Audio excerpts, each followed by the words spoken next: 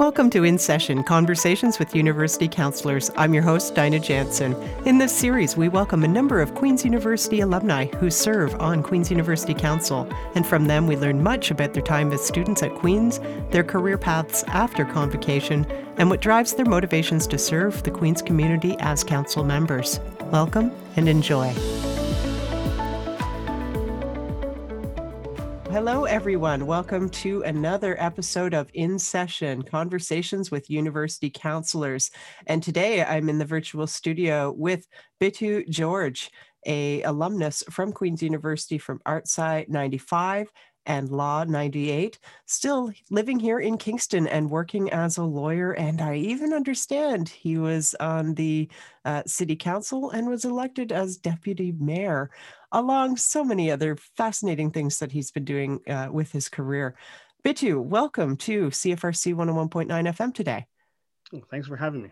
Thank you so much. So tell us a little bit about yourself and your career as a lawyer. Yeah, let's see here. Well, obviously I got my law degree at Queen's, and then after a couple of years, I was doing some contract work at the Ministry of Transportation, which was kind of an extension of a summer job I had. So I thought I'd give that a try for a couple of years just to see how that worked out. And then when my contract ended, I went for the bar admission course, took that. And then after that, I did my articlings. So I articled with a lawyer here in Kingston. And once I've done that, I was called to the bar. And, I was kind of in the process of kind of setting up my own practice, but then I decided to run for city council.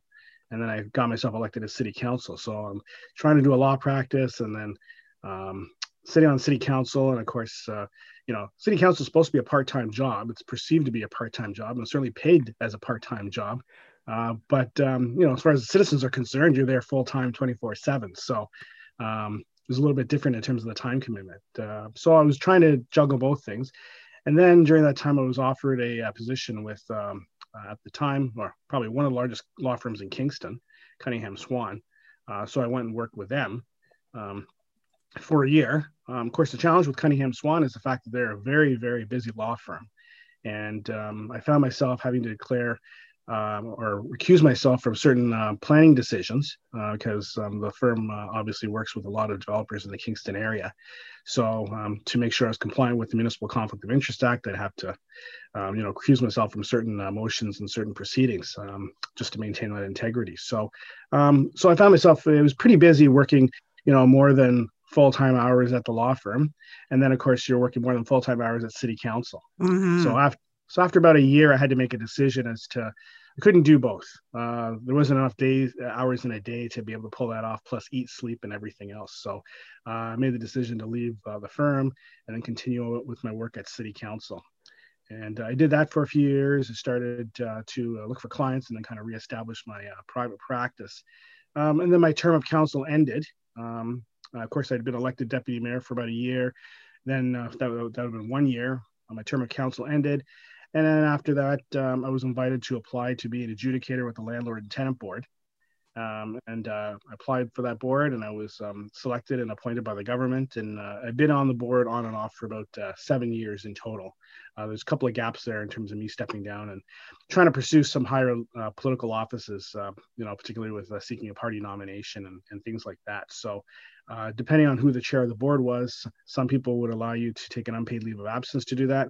Mm-hmm. Other chairs of the board would require you to actually resign. So there's discretion in terms of what your boss thought was the appropriate way to proceed in political activity that could separate yourself from being part of a quasi-judicial position with the government of Ontario. So with those gaps, I was able to do work for the province for about 7 years. And then during my latter part of my appointment, the government decided to amalgamate the Landlord and Tenant Board with the Social Benefits Tribunal. So I was doing some hearings with that organization as well. So we were cross-appointed between two boards. Mm-hmm. So I did that. And then after that, I stepped down from the board. I was deciding what I wanted to do. And, do I want to reestablish my law practice? Do I want to join a law firm? And then a friend of mine who happened to be a manager with a bank, who's a mortgage, a manager of mortgage officers or real estate specialist, residential property specialists, approached me and asked me if I was doing any real estate work and could I be a referral source to help with the mortgage work, the legal aspects of the mortgage work.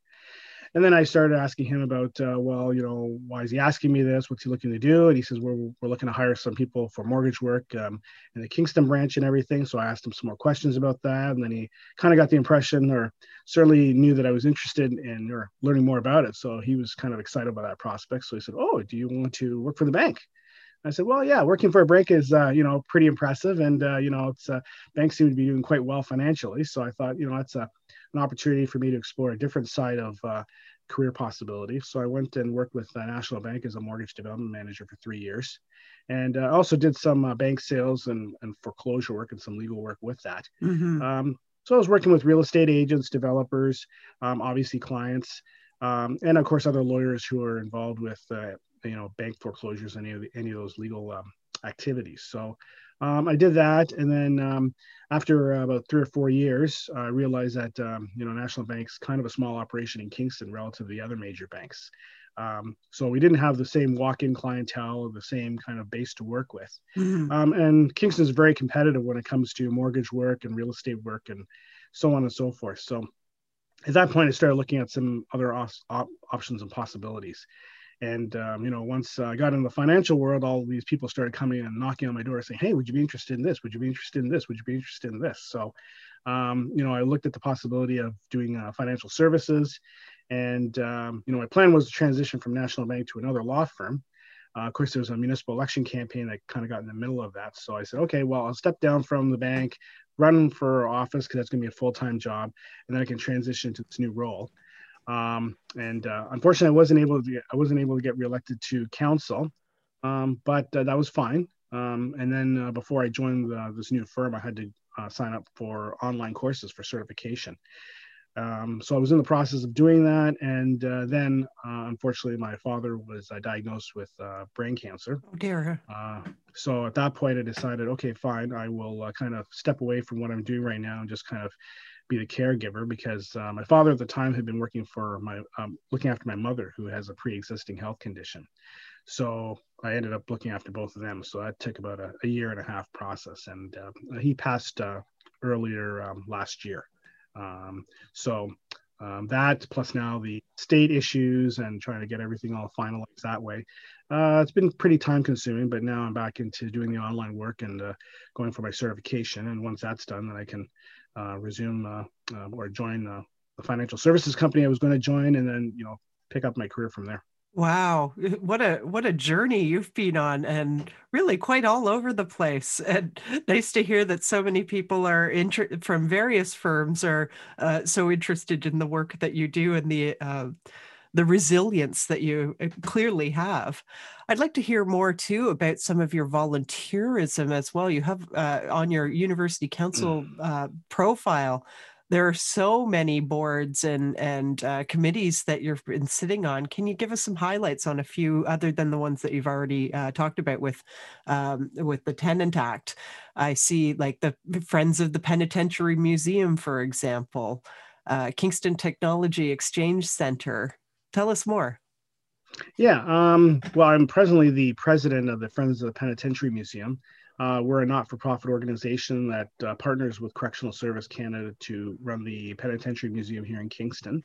So I guess, Correctional Service kind of looks after the capital responsibilities in terms of building maintenance and providing us a facility and that sort of thing. And then our job is to basically find volunteers to help with the tours of the Penitentiary Museum, hire summer students to assist in that as well. We have a gift shop that we run. And then, of course, we do the administrative work with the gift shop and the hiring summer students and dealing with all those payroll issues and employment law issues associated with that. So we're a not-for-profit organization. I've been involved in that organization for about 10 years, give or take a couple of years here and there. And it's an amazing institution. It's really eye-opening to be exposed to the information and to the people who used to work in the correctional system, both at the kind of correctional officer level, but now increasingly we interact with people who were former inmates as well. So hearing their perspectives and how they viewed corrections and their experiences within the penitentiary system, we're increasingly trying to get that perspective out to the public as well to show a more balanced view of what it's like to be in the penitentiary system. Mm-hmm. So I've been doing that. I've been involved with the hospitals, particularly in terms of fundraising with the University Hospital Kingston Foundation, former vice president of the KGH Foundation. So that gives you exposure to how the hospital runs and the things that are being done there. KTEC, Kingston Technology Exchange Center, was actually a partnership between the city of Kingston and Queen's University, where the city of Kingston provided $1.5 million to Queen's to establish a biosciences lab. So wet and dry lab space. And as part of that, there was a 15-year lease that was going to be given to KTEC, and then this would be a joint City of Kingston, Queen's University operation. And I was appointed to the board of KTEC through my position as a director of KEDCO, Kingston Economic Development Corporation. So I was on that board for about 3 years, and they said, well, I bet you're from Kingston, you got a connection with Queen's, so you seem like an ideal person to put on this joint board with Queen's University. So over the past few years, I've been still connected with Queen's in some way, shape, or form, whether it's the Alumni Association, whether it's through KTEC, whether it's through my work in the city council. There's been always some sort of interaction with Queen's University, and being a graduate and being familiar with Queen's has certainly helped in terms of dealing with the people I need to deal with, opening doors, know who to talk to within the university bureaucracy, and trying to move things forward. So been involved in that. Cataract Region Conservation Authority, community policing. There's a whole slew of things there. I mean, I could talk for hours and hours about all those things, but that's kind of, I've been involved in almost everything for the past, 20 some odd years. So. Wow. Indeed. Quite a lot of work, it sounds like, when you talked earlier about having 2 full-time jobs on city council, as well as your work as a lawyer at the firm you were with at the time. It sounds like you have a full-time job and then some with all of your volunteerism too. Amazing. Yeah, certainly I keep myself busy, that's for sure. So, well, let's hear a little bit more about your work with University Council and your role on University Council. But before that, what inspired you to join University Council? Well, because of my involvement with Queen's, I've always had people approaching me and suggesting I should put my name forward. Because they knew that I was kind of active on campus during my undergrad years and when I was in law school. And so they figured, well, I mean, you obviously keep in touch with a lot of alumni from Queen's. So we're looking for members of University Council who keep in contact with that network and let people know what's going on, bring their concerns to University Council and be that line of communication. So they asked me a few times, and in the past I kind of declined to do that. But this year, I was for the past couple of years, I was co-chair of SORB, Senate Orientation Activities Review Board. So I'd been co-chair for a couple of years, and I've been on that board for about 4.5 years.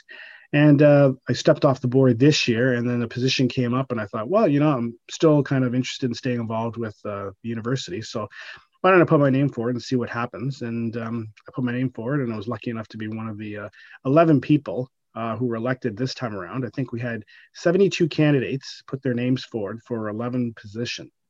So I was able to get in the top 11 and get elected. So it was kind of interesting. I've observed the elections over the past couple of years, and normally there's about 30 people who contest elections, and there's 40 elected positions on University Council, and we're electing 10 positions every year. So 25% of the board is elected annually. So to go from 30 to 72 was a huge jump, and a lot of people, they would support me in the nomination, but they thought, well, you're going to have a real tough time, and there's so many people running, and they weren't really sure I was going to get elected. So neither was I, because there was quite a lot of people running. But fortunately, there's 785 plus alumni out there who voted for me, and I'm still trying to figure out who the 785 are. I'm like, do I actually know 785 alumni? But they obviously know who I am. So, I mean, with city council work and community work and everything, I'm pretty sure, and working with the university, I probably brought in people who I may not be directly familiar with, but who obviously know who I am. So that's what motivated me to put my name forward. I was fortunate enough to get elected. And so this is my first year. And so I'm kind of getting my feet wet in terms of understanding University Council, what it does, what role it plays in the university, and then trying to work out how best to communicate with the alumni and to pass information on to them, as well as to get information back from them about concerns or issues or ideas that they may have on how to make Queens a better place.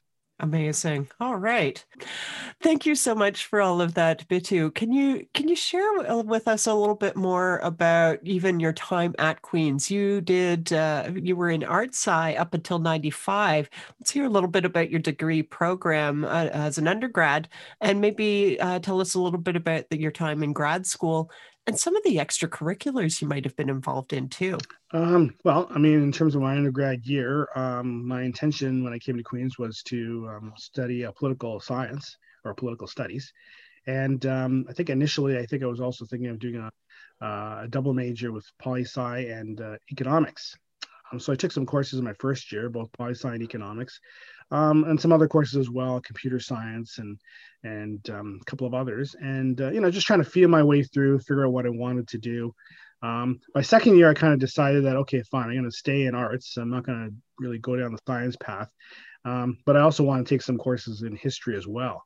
So by about the third year, I kind of decided, well, we can't do a double major and then try and accommodate the courses I want to take in history. So I dropped the major in economics, just did basically a major in political science or poli-sci, and then took my history courses as well. Now, I think I ended up taking enough courses in economics to actually qualify as a minor in economics. I think it was like 5 courses that I took overall. But anyway, so my degree is, a major in political studies with economics and history courses there, just because I have an interest in Canadian politics and Canadian history, and they're all connected. So I did that. And in terms of my undergrad years, I was mostly involved with the campus liberals. I was president of the club for a few years. I figured when I first came to Queen's, a lot of the political leaders that I admire and respected in Canada, they were all involved in their campus political organizations. So I thought, well, I guess I better follow in their footsteps and do the same thing. So that's when I joined the Liberal Party when I first came to Queen's, and involved with the Queen's Liberal Club. And then as an extension of that, got involved with Model Parliament. And certainly one of the highlights of my undergraduate career was being Prime Minister in Model Parliament when we were in the House of Commons. But the speaker that year decided he was going to try and give us the full House of Commons experience. So we had the TV crews working, the live broadcast that weekend, interpreters, translators were working that weekend, pages were working that weekend. Obviously, security is going to be there. So we were basically, it was about as real as you could get with actually being Prime Minister. So it was funny when I came home and I worked part-time at a grocery store when I was in my undergrad years, and people who knew me at the grocery store was like, were you on TV? I think I saw you on TV, and were you in Parliament or something? And I'm sitting here wondering who on a weekend is looking at CPAC. And, at the time, a lot of people. Well, and you got to understand, at the time, apparently, yeah. And at the time, CPAC didn't have the same breadth of programming that they have now. It was just basically broadcast of the House of Commons with some little information vignettes, I guess, that they put on the screen of nothing was happening, no committee hearings, no House of Commons proceedings. And that was it, right? There weren't no programs. There weren't any reporters reporting on various issues for CPAC, none of that kind of more lively programming you have today. So I'm sitting here thinking, well, the House of Commons isn't in session, and you just got these information. Like, who's watching the parliamentary channel on a weekend, Anyway, but people, white noise. I guess they're just slipping through the channels and they just happen to notice me there or something. I'm not really sure, but so that's the local people, and then of course people who knew me or knew my parents from Edmonton, St. John's, whatever they're calling in and say, yeah, we saw on the national news that apparently you guys were at Queen's and Bitch was Prime Minister. Like, what's going on here and stuff like that. So yeah, it was kind of interesting. All these people calling up and saying they saw me on national television. So that was certainly a lot of fun. I would say that was probably the highlight of, well, aside from getting my degree, that was the highlight of my undergraduate career, was doing that. Because sounds like fun. Yeah. So I did that, and then of course I went to law school, and with law school I got involved with the Law Student Society, and then of course since I was an undergrad at Queen's, people thought, well, you'd be ideal to sit on AMS Assembly, and so I was one of the representatives from the Law Student Society on AMS Assembly, and of course at the time, the law students were having issues with the AMS with regards to student constables and AMS services, and whether they were representing the Law Student Society or who they were representing. The Law Student Society at the time had a lease on one of the homes neighboring the grad club. And basically what would happen is we would, the Law Student Society or the president would basically sign a lease with Queen's University, rent the property, And then we would use that as a place where exchange students who were coming to Queen's Faculty of Law would have a place to stay. They would be paying the rent. And then the main floor, the first level floor, is basically this big open area where we have this thing called Poits, which is Piss on It Tomorrow Saturday, which is kind of like this Friday night social thing we had organized. And it was very casually organized. People would bring in alcohol, kegs, not necessarily with the proper licensing adherence to the rules, which is kind of shocking for law students, but there you go. And during homecoming, during my first year of homecoming, when we had this kind of Friday night event, more than the usual crowd of people would show up. So the place was packed with, I don't know, 200 plus or 400 plus people in there. I'm not really sure. Either way, it was beyond fire code capacity. And, the police came, and at the time they just come and just shut down the place and say, hey, listen, this is like, you can't have as many people here and everything. You're not controlling admission, et cetera, et cetera. And law-breaking lawyers. Well, yes, there's a little bit of flexibility when it came to following the rules, apparently. And homecoming, of course, being the big event that it was, just attracted even more people. So you weren't just dealing with Queen's students, you're dealing with people from the wider Kingston community. So anyway, at the time, the police were pretty laid back in terms of, well, as long as you shut everything down and people move on, that's fine, no problem. So, which we did, but we'd hired AMS StuCons, student constables, to kind of police the event. And the StuCons were kind of upset at the fact that, well, there was no admission control in terms of people being admitted to the place. They have a formula in terms of how many StuCons they assign to an event based on the size of the event. And since we weren't really controlling admission, the numbers of people they had there was not sufficient to deal with the issues given the size of the people who were the size of attendance. So they had concerns. They kind of came back and did a report, and that went up the AMS chain of command. And then the AMS got in touch with the LSS and said, we have some concerns here. And the LSS was kind of like, well, nothing really happened. There wasn't an issue or anything like that. There was an issue in terms of an assault that took place outside of the building, close by. Which kind of got lumped in with this event. But since it was outside of the building and no one who was organizing the event knew anything about it or had anything to do with it, the Law Student Society felt, well, it's not really our issue. It's kind of more of a public issue. AMS felt differently. And then I guess they had a meeting with Queen's administration, informed them of this issue. And then the administration said, what's the address of this property? That's Queen's property. And they don't have a license to do that because Marriott's got the license for any liquor related events. So needless to say, administration came in, they contacted the dean, and the dean came to the Law Student Society and said, okay, no more points because, the administration has rules with regards to liquor events and Marriott's got that responsibility, et cetera, et cetera. You got to do this, that, and everything else. And then at that point, the law students kind of felt aggrieved and everything. And the next thing you know, you have this talk about, well, is the AMS representing us or not? So I kind of got sucked into that maelstrom. And next thing you know, we're having discussions with the AMS about whether we're going to continue to be a member of the AMS or not. So that was a 2-year process. And we basically had a referendum process. And, we kind of had our own little version of Quebec separatist referendum 95 sort of deal going on. People running for office saying we're going to stand up for the law students and stick it to the AMS and blah, blah, blah. And so there's a whole campaign there. There's a referendum there. And, as luck would have it, at the time, the AMS Judicial Committee was staffed with law students since we were part of the AMS at the time. So there was an issue about if we're going to have a referendum about whether we stay with the AMS or not, whose rules we would be governed by. Would it be AMS rules or would it be rules set by the Law Student Society?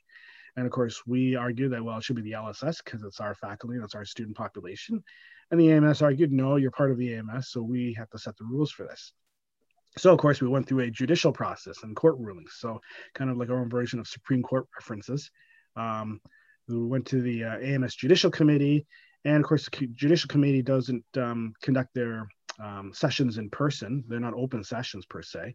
And they unanimously rendered a decision that AMS rules would apply. So everyone thought that was the end of it. The AMS thought, oh, well, this is great. We won the court case and everything. But being a member of the AMS Assembly, as part of your AMS Assembly package, one of the documents you get is the AMS Constitution. And even more rarely, but I guess not surprising for me as a law student, I actually read the document. So I read the document and I knew that there was a section in it, I think section 36 sub 4, I think it is. And it has this body called the Ad Hoc Constitutional Appeal Tribunal. And so basically what happens is an issue of a constitutional nature can be appealed to this ad hoc body. And this body is constituted by AMS Assembly. So a 3-person body, and AMS Assembly has to appoint people. One of the people who sits on this appeal tribunal has to be a law student. So, and then Assembly picks 2 other people. So needless to say, I am attending AMS Assembly, and at the time, the Internal Affairs Commissioner was a law student. So the executive came in and they thought, well, we'll be cheeky. We'll get an Internal Affairs Commissioner as a law student to head off this kind of issue with the law school. And so they presented their case and said, oh, yes, we got this ruling from the AMS Judicial Committee. Our rules apply. We did a great job. We're defending the interests of the AMS. And I'm sitting here listening to this at Assembly, and everyone's waiting for my response because I'm the senior representative for the law students. So then at that point, I decided, so I got up and I said, well, Mr. Speaker, we acknowledge the AMS judicial decision. We respectfully disagree with it. And because we disagree with it, we are therefore appealing to the Constitutional Appeal Tribunal. And in my hand here is the official appeal notice that we're going to be serving. And it was in an envelope and everything. I said, I'm going to ask my Assembly members to get passed it to the Internal Affairs Commissioner. And I served it to him right there. Right at the Assembly meeting. And I said, and you're all witnesses to this. That envelope is our official appeal tribunal. So I'm sure you can confirm that this was served duly on the Internal Affairs Commissioner. And what was I guess, glorious moment for the AMS executive and the Internal Affairs Commissioner I kind of dampened their parade, let's just put it that way, when they did that. So we certainly weren't above theatrics when we're dealing with AMS Assembly and campus student government. So we did that, and we eventually held a referendum. For the referendum to be binding, you needed a 2/3 majority. We got a 2/3 majority. And so we decided to separate from the AMS. Now, during this time, we were also negotiating with what was then called the Graduate Student Society about joining them, saying, okay, well, if we decide to join you, what are we going to get? And initially they're like, well, we'll give you 1 representative for, your faculty, just like we have with every department. I said, we have, at the time, 450 students, right? I don't think you have a department of 450 students. And I said, they said that at the most they had was 20 in one department. So I said, there's a little bit of a mismatch here in terms of representation. We're going to need some more proper representation and everything. And then, of course, there was an argument that, well, the master's students are represented by us, so the faculty is kind of represented that way.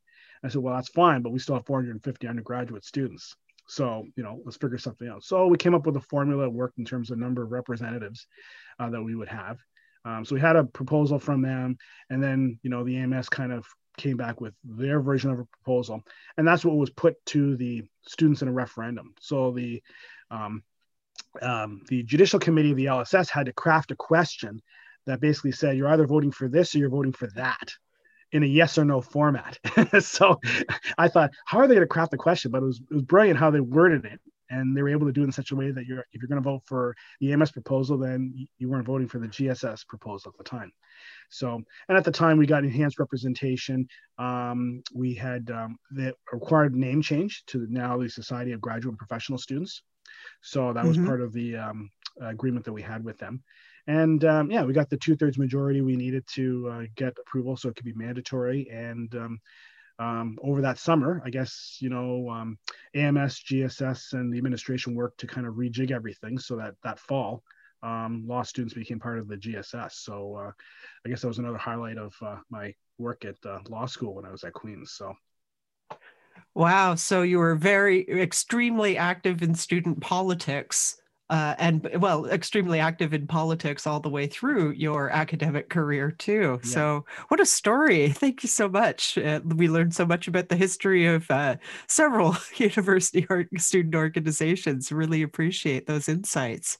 For sure. So let's pivot back to University Council. Can you tell us about some of the activities that you've been engaged in with University Council since your election? Well, the main activity I've been engaged in has been, of course, our annual meeting. That's when the bulk of our decision making with regards to who's going to be occupying what positions, changes to our bylaws, our rules, any kind of strategic priorities we have. And certainly for this University Council, and I guess, a couple of years past, equity, diversity, inclusion, and indigeneity has been a big priority. It's been an even bigger priority given our recent elections, where out of the 11 people who were elected, 8 of them were eight are alumni of African descent, which we've never had had before. I mean, in the recent years that I've been following university council elections, I would say almost all the candidates who've been elected are of European descent, Caucasian descent, right? So in terms of representation, racial representation, there's been quite the change there in terms of who's been elected, and a very positive change, because we're certainly working towards trying to be as representative and equitable, and representing the diversity and the equity, and trying to be as inclusive as possible. So that was a very important election. I think it signaled that the alumni community is very concerned about that issue being addressed. And, University Council is taking that to heart. So we now have an EDII advisor who's also a member of University Council, Professor Anita Jack Davies, who's doing some legwork in terms of what we can do as University Council, how we can use our influence as University Council in the greater university community and with administration to try to move them in that direction. And then from that, I mean, when you're on University Council, you're invited to, you're given the opportunity to attend Board of Trustees meetings, UCARE meetings, various organizations on campus. So it's been kind of getting in there, and the next thing you know, you're getting invites for, interviews like this, talking to the media. Can you go and attend this function of this organization or represent us at this organization's meeting? And at this point, it's kind of like it's all coming as a big wave to me because I'm just getting all this stuff. And then my term of office didn't start until September, as with all the people who were elected this year. But we were receiving invites for various meetings and activities prior to that, just to bring us up to speed on what's going on, so that we knew once we took office, okay, so this is what University Council is doing. These are some of the issues they were dealing with, and then we can hit the ground running. So at this point, we're very much focused on advancing EDII as a high priority issue.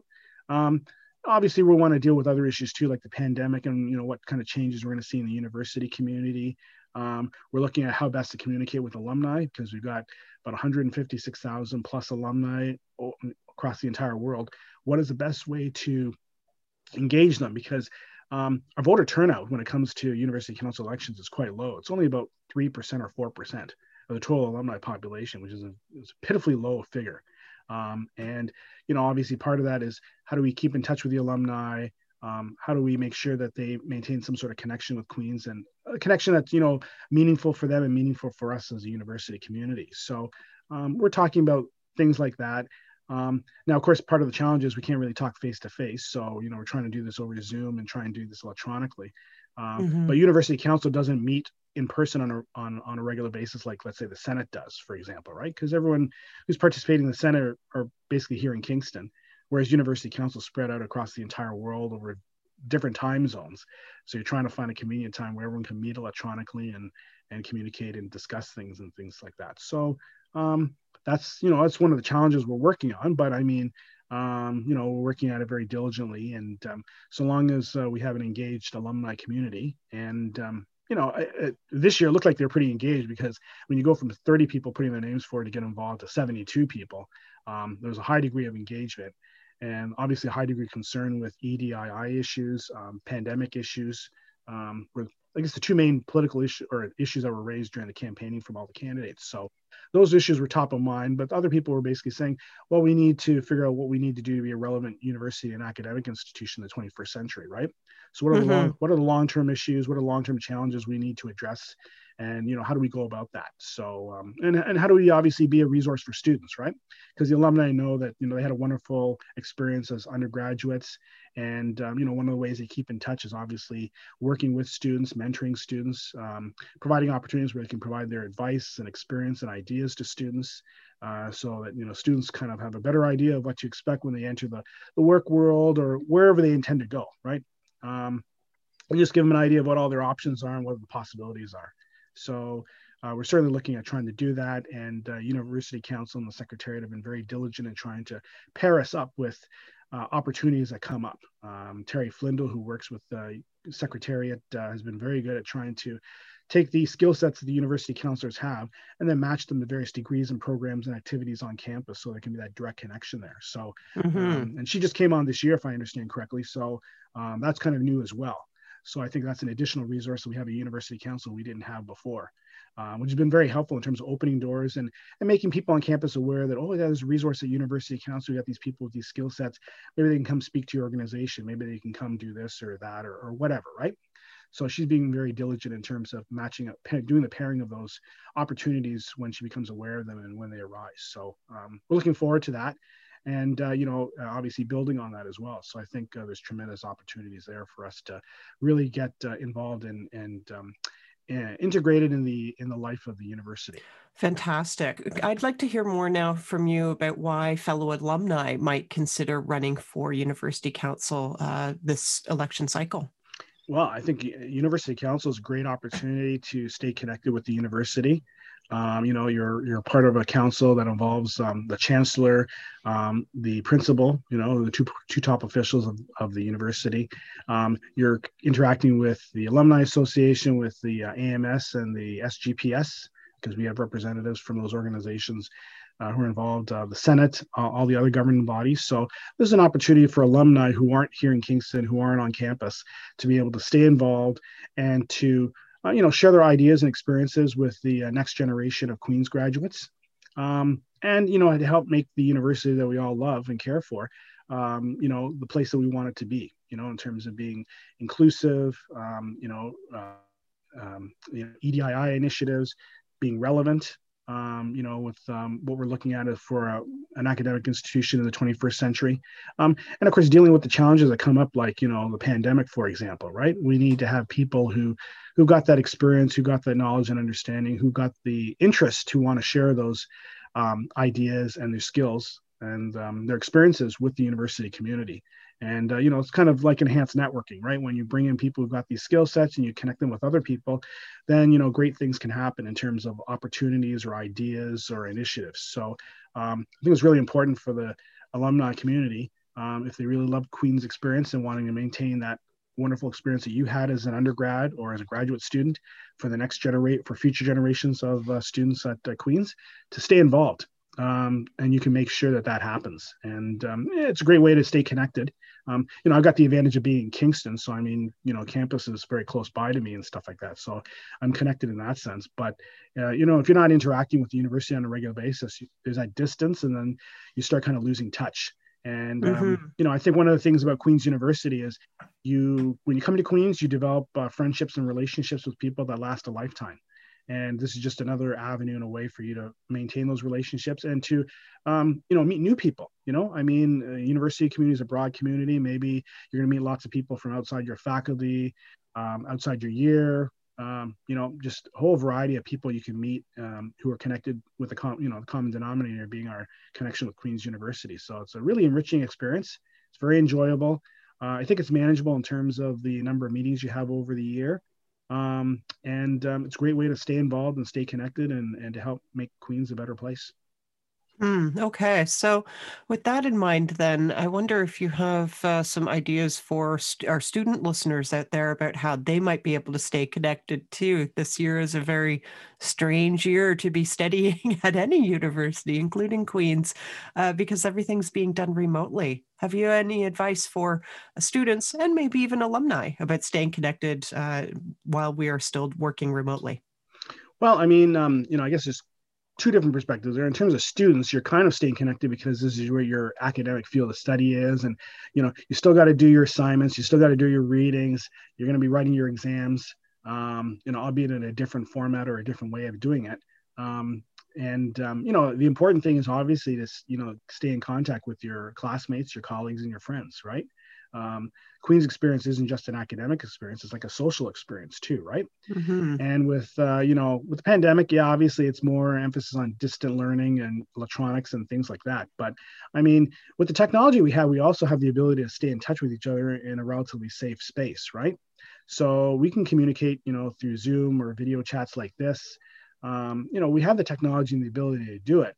The question is whether you're able to, concentrate and be determined to do that, right? And in this pandemic, you might have to put a little bit more effort in trying to maintain those connections, just because you just don't have that natural interaction that you'd have if you're walking around on campus or, being in a room full with your classmates. So it takes a little bit more effort, but I think, It can be done. I mean, the first year students coming into Queens, I'm sure this is certainly not what they were expecting when they came into their first year, and they want to live the university experience and didn't have orientation and didn't have this and all kinds of other things. So it's been a little bit of a challenging time.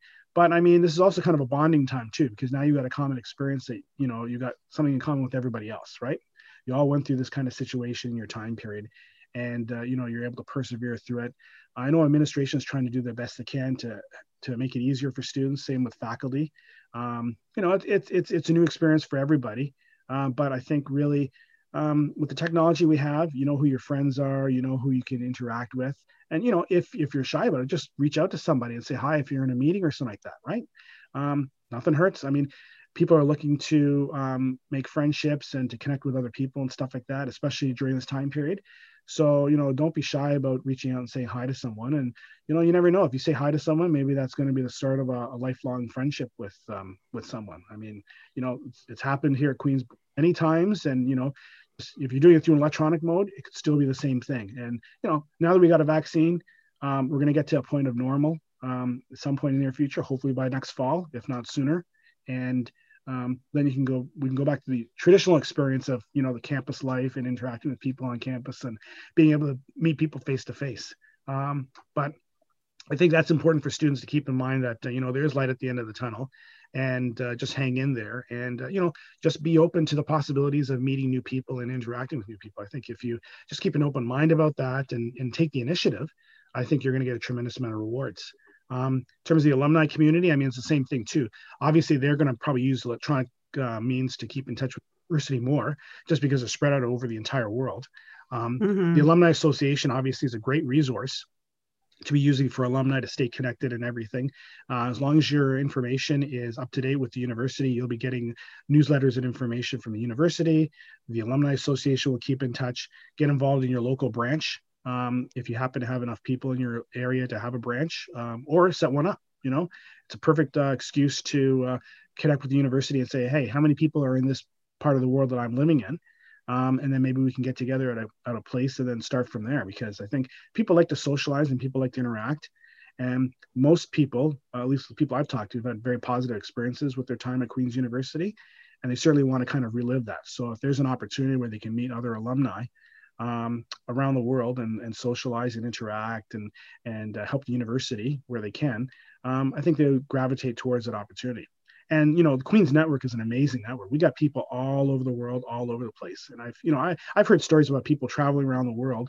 They may go to a part of the world they don't know anybody, and they just basically contact the Alumni Association. Hey, you got a branch contact here? There's a branch here or something like that. Yeah, talk to this person. Boom, they connect with a person. So when they're going into a place where they don't know anybody, they reach out through the alumni network, and now they know somebody in the part of the world they happen to be in. So it's a tremendous resource, and, the administration is trying to foster that with careers and mentoring opportunities as well. So we're trying to build on that and trying to sustain that. And if you're alumni and you've got, your career experience, your life experience is probably something that will be a benefit to the student body. Let's just show them what opportunities there are, answer any questions they may have about, what they want to do, what students want to do in the future. And, having people who've been there and done that makes it a lot easier for students to, help guide them in terms of where they want to go and what they'd like to do with their life, knowing full well that you're not going to have all the answers. You won't have all the answers in first year. You're not going to have the answers in fourth year. You'll probably go through various career changes. But if there are people who've been there and done that, then it makes it easier for you to get that information if you're willing to reach out to those people and ask them questions about, their experiences, whether it's work or life or what have you. And I think it's, the more information you have, the better you are as a person in terms of making the decisions you need to make. So let's take advantage of the alumni resource, that network that we have at Queen's, and, hang in there. Queen's is a great institution, tremendous resources. This year is kind of a unique situation for everybody, but I think we're all working through it as best we can. And, know that there's a support out there if you're a student for you. So, don't hesitate to reach out and ask for help to connect with people. And, if Queens is the community that I experienced, it's a very caring community, and someone, if you reach out to someone, they're going to do what they can to try and help you. So we're not going to leave you on your own. It's not this kind of, well, too bad you're by yourself. And, it's not a dog eat dog world or anything like that. We really care for each other. We have a very strong sense of family. as a university community. So just think of it as your family. And then, when times get challenging, just reach out to your family and we'll be there for you. Sage advice. Thank you so much, Bitu. Do you have anything else to add before we close today? No, I think, I would just say that, Queens is a wonderful institution, and, it's a unique opportunity for everybody to be here. I was very blessed to be enrolled at Queen's University, first generation of my family to go to university. So coming to a university, let alone one as prestigious as Queen's, was very impressive. And it's a wonderful experience. It's very inclusive, welcoming, family, and don't lose sight of that, and just keep that top of mind, and you'll do well. Thank you so much. Folks, we've been talking with Bitu George, an alumnus from Queen's University, from ArtSci 95, Law 98, all about his fabulous career path, his extensive volunteerism, a little bit about the history of the LSS and the SGPS and the AMS, in addition to some pretty sage advice for students and alumni about staying engaged at such an unusual time. It's been a real pleasure talking to you as well about University Council and the important role that you're playing there too. Thank you so much, Bitu, for your valuable time today. We really do appreciate it. Thank you very much for having me. Glad to be here.